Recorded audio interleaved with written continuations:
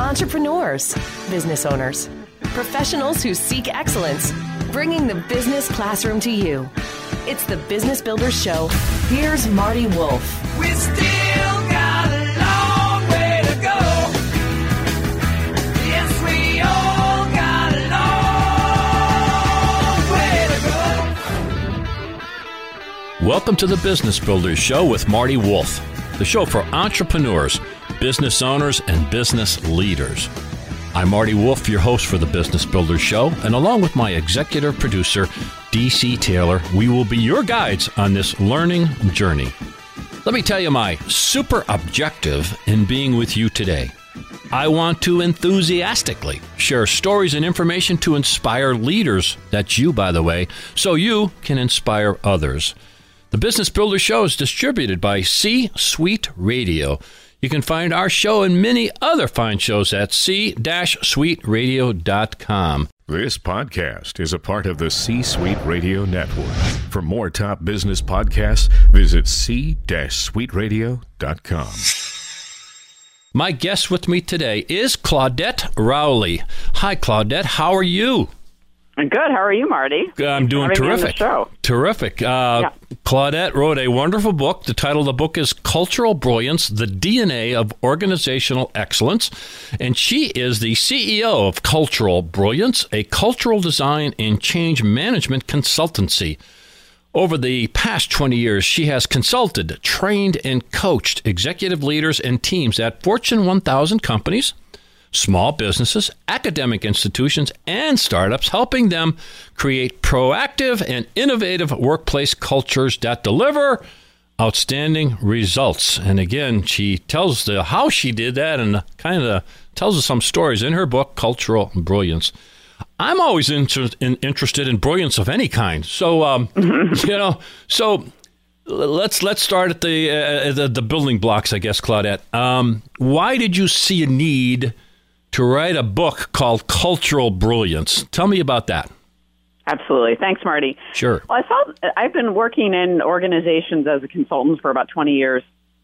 And even when I was in the early days, I'd go into a company, an organization, and we'd be addressing different issues like communication and productivity, as many consultants do. And what I noticed over time is almost always the root cause of whatever this issue had to do with the culture of the organization. So I got really interested in culture over the years, and then in the last 3 or 4 years, turned to it completely as the area of organizational development and consulting I wanted to focus on. So I really saw a need to bring some new ideas into the culture space. There are so many good books out there, absolutely, but there's something that I noticed about helping organizations have more of a roadmap or a how-to for a cultural change, and also bring into the cultural dialogue and communication space the idea that culture is a form of potential, and then it can be really, really brilliant. So those are the two reasons I wanted to bring the book out. Culture is a form of, what did you say? Say that again. Potential in organization. That's what I thought you said. Potential of the organization. Well, that's an important thought process to get in people's mind right at the beginning.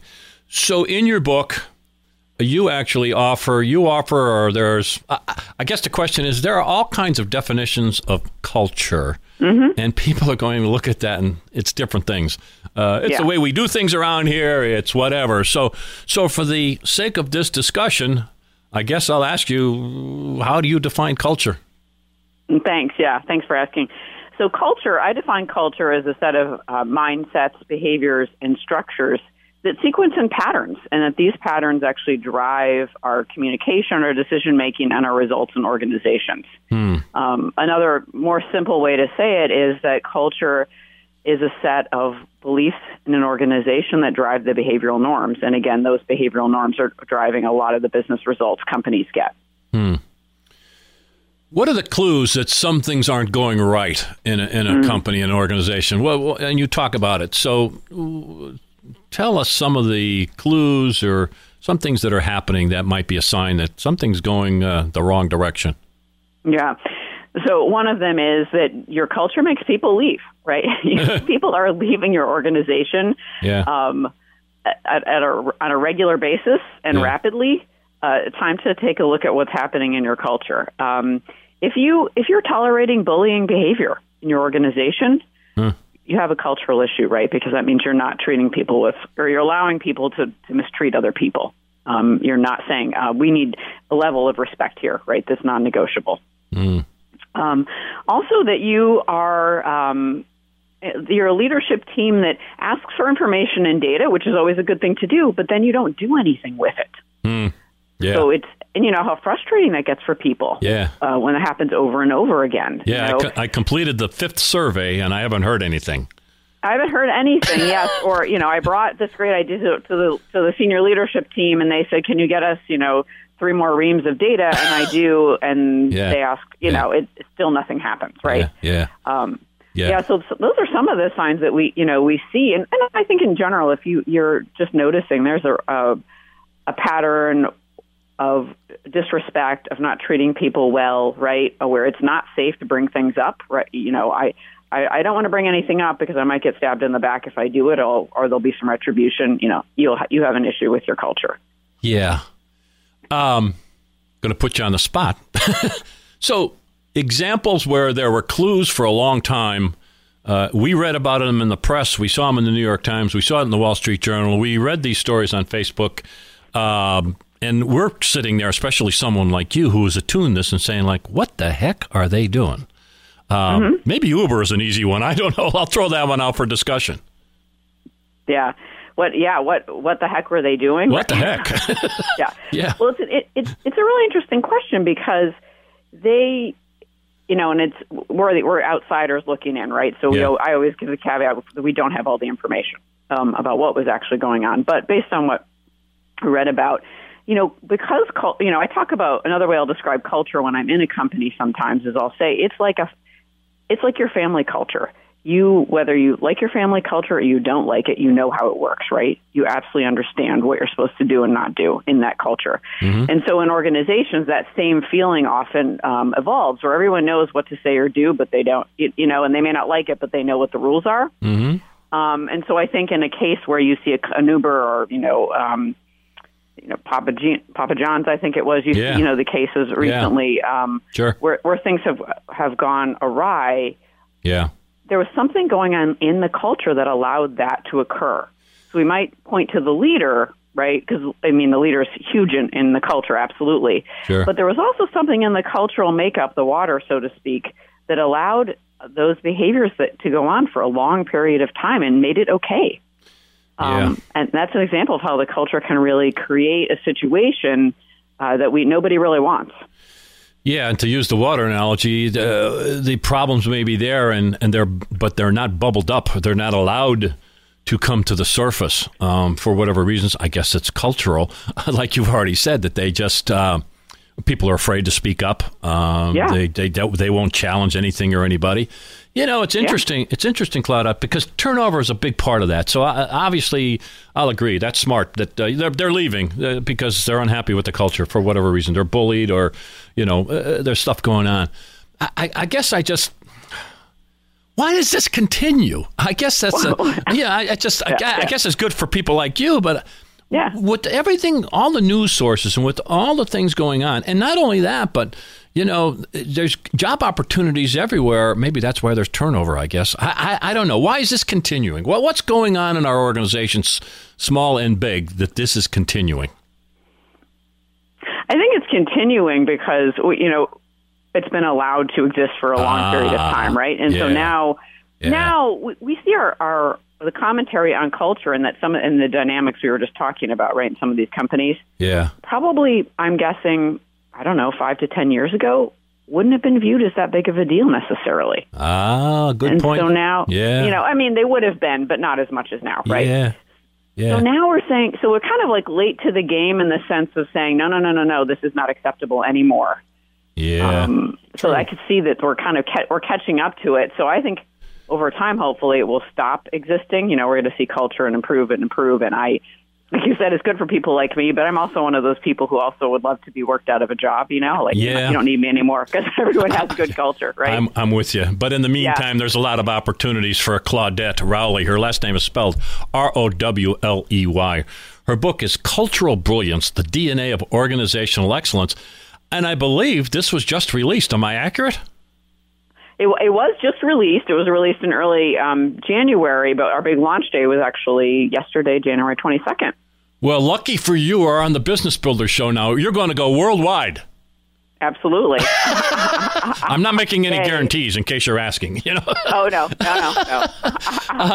What's the best ways for people to connect with you, Claudette? Websites, you make the suggestions on people where they can connect with you to learn more. The website's a great place, which is culturalbrilliance.com. All right. And, and to email. Yeah, so you can go to culturalbrilliance.com, learn about the book, learn about you, all that kind of good stuff. So that's the best place to go. So you alluded to it a few minutes ago that, I guess I'll ask it this way, like if you have a particular past history and then there's some point where you want to turn it around or move forward positively, isn't that kind of hard because you have history, you have existing culture? That's kind of hard, isn't it? It can be challenging, but that's one of the, like when you asked me at the beginning, why did I write this book? Well, that's one of the reasons, right, was to give people a path forward and a way to do it. Yeah. So and I'm not one of those people who says, oh, here are 3 magic things you do and you'll transform your culture. Yeah. Because like you said, it takes some sweat equity. Yeah. And it is entirely possible. And the outcome you get is going to be much better than what you have now. Yeah. Give me some steps. You can go in any order that you want. I mean, I love the adaptogen design thing. That's pretty cool. I love that. I like that. But give us a couple of steps that you want to make sure that people know and understand what's in the book that can help them. I will, yeah. So we'll definitely get to adaptogen, but just 2 steps before that are really important. Sure. One is that I call it the authenticity phase in the book, but all that really means is you take the time to understand how your culture really operates.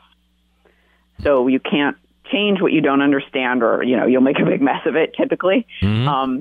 So really, going through assessment processes and whatever needs to happen to understand at a deep level how your culture operates right now. So what's going well and what isn't. And something that goes hand in hand with that is creating what I call a cultural safety zone. And all that means is in your organization, you have some ground rules around making it safe to talk about culture so that people can actually tell the truth about their experience without being worried that something bad's going to happen to them. Mm-hmm. So you have some ground rules. You decide what's confidential, what's not, and that's outlined in the book. Mm-hmm. And then once we've gathered all this information from the assessment phase, and the organization at that point usually said, okay, we know what parts of our culture we want to keep. We know what we don't want to keep. We know what kind of culture we need, right, to succeed and become more brilliant in the way we talk about that. Then we do move into, as you mentioned, adaptogen design. And adaptogen design is the phase of the system where everybody in the organization comes together and actually collaboratively designs how they want their new culture to work. Mm-hmm. And so, but of course, if you have a 5,000-person company, not everybody's involved, but you have representatives from all different departments and teams, right? Mm-hmm. You have full representation. And I use the word adaptogen because, just for folks who aren't familiar, adaptogens are natural substances like maca or ginseng that some people take, and it helps them restore the balance to their physical system. So I applied that idea to culture because ideally what we want to do, of course, is have cultures that become adaptable so that if a change comes in or a competitor or some sort of threat, external threat, enters the culture or the organization, the culture can actually rebound and adapt positively and proactively to what's occurred. So that's what that's about. And then once the organization's done some design work, we move into the implementation piece of it. Yeah. The word truth popped into my brain because you talk about that, the ability and or desire to be truthful. And you do address it in the book, but address it a little clearer here for me. Sure. To get started takes quite a bit of preparation to create the fertile soil for this to take place, does it not, Claudette? Give me more details on how to get to that point where you feel comfortable telling the truth. What's the preparation for all that? Yeah, the preparation is that we very consciously, intentionally and consciously have conversations. Let's say I'm going into an organization, or an organization's deciding to do this on their own, right? Yeah. So what are we going to put in place so that people will tell us the truth? So might even be deciding that literally, like I said, having a set of guidelines or ground rules. Like, Sure. it's okay to tell the truth. Sure. No one is going, there's no punishment for telling the truth. Right. We're going to be honest here, et cetera, et cetera. And so you literally, everyone comes up with that set of guidelines together. But one of the things that people almost always want to know is, how is this information going to be used? So if I tell you the truth, what are you going to do with it? Right? Great. Yeah, great point. So that has to be super clear, and everyone has to agree on it. Yeah. And you have to, and if leaders or other folks in the organization don't hold to that commitment, that's a bit, wow. They've betrayed a tremendous amount of trust. Great point. And you said the word leaders, and I thought to myself, most leaders, I don't know if that's a fair statement, a lot of leaders want to move fast. Okay, we have a cultural problem here. Let's write a new memo, and by Tuesday we're going to have an improved culture. Leaders tend to want to move fast. Am I right? Most of them, right? I run into some who are moving, more slowly sometimes than needed. But yeah, I agree with you. And the memo it comes out via email, right? And there's no discussion. Yeah. Yeah. So, what role do leaders play in getting the cultural brilliance? What role do you recommend in your book? And can you tell us about, whether you're a big company or small company, what role would you recommend that they play? Yeah. And they play, as we know, an incredibly important role. And the first role that they play is not a fast one. It's a listening one. And I'd like to just make 2 points related to listening, because this is a particular kind of listening. One is that they're willing to listen to what they hear, which means they're not just selectively listening to what they wanted to hear. They're open to listening to everything. Doesn't mean they agree with it, but they're open to hearing it and considering it as potentially valid. The other aspect of listening that's really important is, I often will work with leaders, and these are, as we, great leaders, smart leaders, et cetera, well-intentioned, but they'll say to me, well, Claudette, that should be different. And I'll say, well, I'm sure that it should be different, but it isn't. So, these people just should be more efficient. If they just were, we'd be fine. I'm like, well, I'm sure they should be, and they're not. So we need to look at reality. Yeah. Wow. So those are 2 kinds of listening. And I notice those are, we all have blind spots, right? And those can be 2 places. Some leaders, once they get past that and they're willing to hear it and listen differently, then they can say, oh, I get it now more. Okay. Well, that's an important step. I mean, there's coaching right there that you do, and that has to be done so that they, in fact, know. Because, again, I'm grouping so-called leaders together. They are not known for listening. They're known for talking and directing. So that's a coaching opportunity, is it not, for you and for anybody who wants to improve that way? It is a big coaching opportunity, because something really important and positive happens once a leader is able to make that shift. Yeah. Okay, so give me the definition of cultural brilliance. Will I know when I get there? What does it feel like? What does it look like? Tell me what cultural brilliance means. Absolutely. So I'll give you the official definition, and then address the how it feels and how you know part. Okay, go. So the official definition is that brilliant cultures are organizational systems that proactively respond to change in ways that decrease stress, inspire learning, and promote organizational success or health. So they are cultures that will, over time, sometimes anticipate change, anticipate a problem, right? So they're not so reactive, and be able to use that as something that actually increases their success, right? And I think that people often resonate with the idea of decreasing stress, right? Yeah. And inspiring the learning and success. So we want to keep those going in the right directions. To your second question about how do we know when we're there, right? I think one of the things that happens when I've helped companies move through the cultural brilliance process, the system, is that we know this, every culture is unique, right? So they're brilliant. One person's brilliant. One culture's brilliance is not another culture's brilliance. So it's a little bit individual, like a thumbprint, but it's a fingerprint. But there's a feeling of energy, good energy, positivity. What I also notice in these cultures that people can solve problems effectively. Yeah. And for me, that means we've identified a root cause, we've had a good discussion, we've decided who's going to do what and execute it, and then we also go back and see if it worked. Yeah. So that piece and we know how many companies struggle with that sometimes. Yes. And then there's a way in which people really, there's a trust, that psychological safety, that, newer-ish term that we've, Sure. Been talking about a lot in organizations, that there's that level that people can learn because they know they're in a trusting environment, and that they're willing to give each other feedback. So just because we trust each other doesn't mean we're not going to say, do you mind if I share some insights with you, right? I noticed X, Y, or Z, and I'd like to share some feedback. Yeah. Yeah. And this leads to, and there's all kinds of documentation. I have companies who I've interviewed who are doing the kinds of things that you're describing.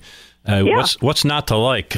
Decrease stress. You have an ability to communicate. You can feel free to tell the truth. You can contribute to the future. You can look around corners and make suggestions.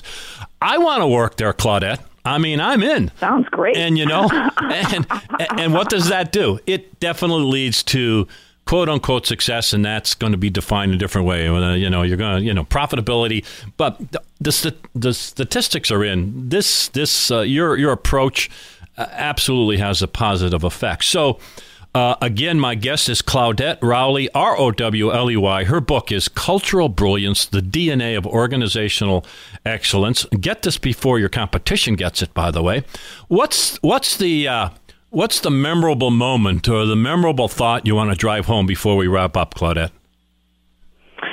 Memorable thought. I think one of the things that I notice in organizations when this starts to take hold, right, what we've discussed today, even if it's at the beginning phases, is I see the light come back on in people's eyes, people who have been disengaged. Mm-hmm.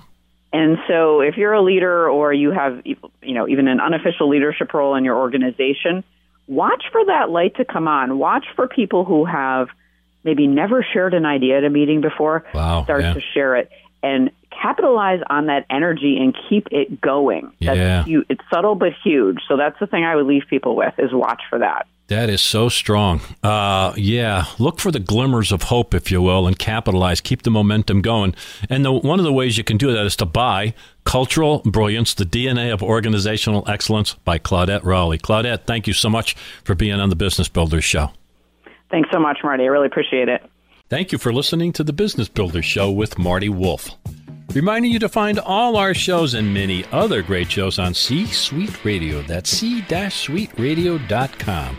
On behalf of myself, Marty Wolf, your host, and D.C. Taylor, my executive producer, thank you for listening to the Business Builders Show, but stay tuned for information on how you can become part of the C-Suite Network. Bringing the business classroom to you. It's the Business Builders Show with Marty Wolf. As a loyal fan of this C-Suite Radio show, we've got an unbelievable offer for you. Listeners to the Business Builders Show get 50% off a C-Suite Network membership. The C-Suite Network will help you become the most strategic person in the room. You'll have access to top-notch benefits and networking, all helping you get the most out of your position. Take advantage of this limited-time offer today. Learn more about the C-Suite Network membership at c-suitenetwork.com/CSR. Again, that's 50% off a C-Suite Network membership at c-suitenetwork.com/CSR.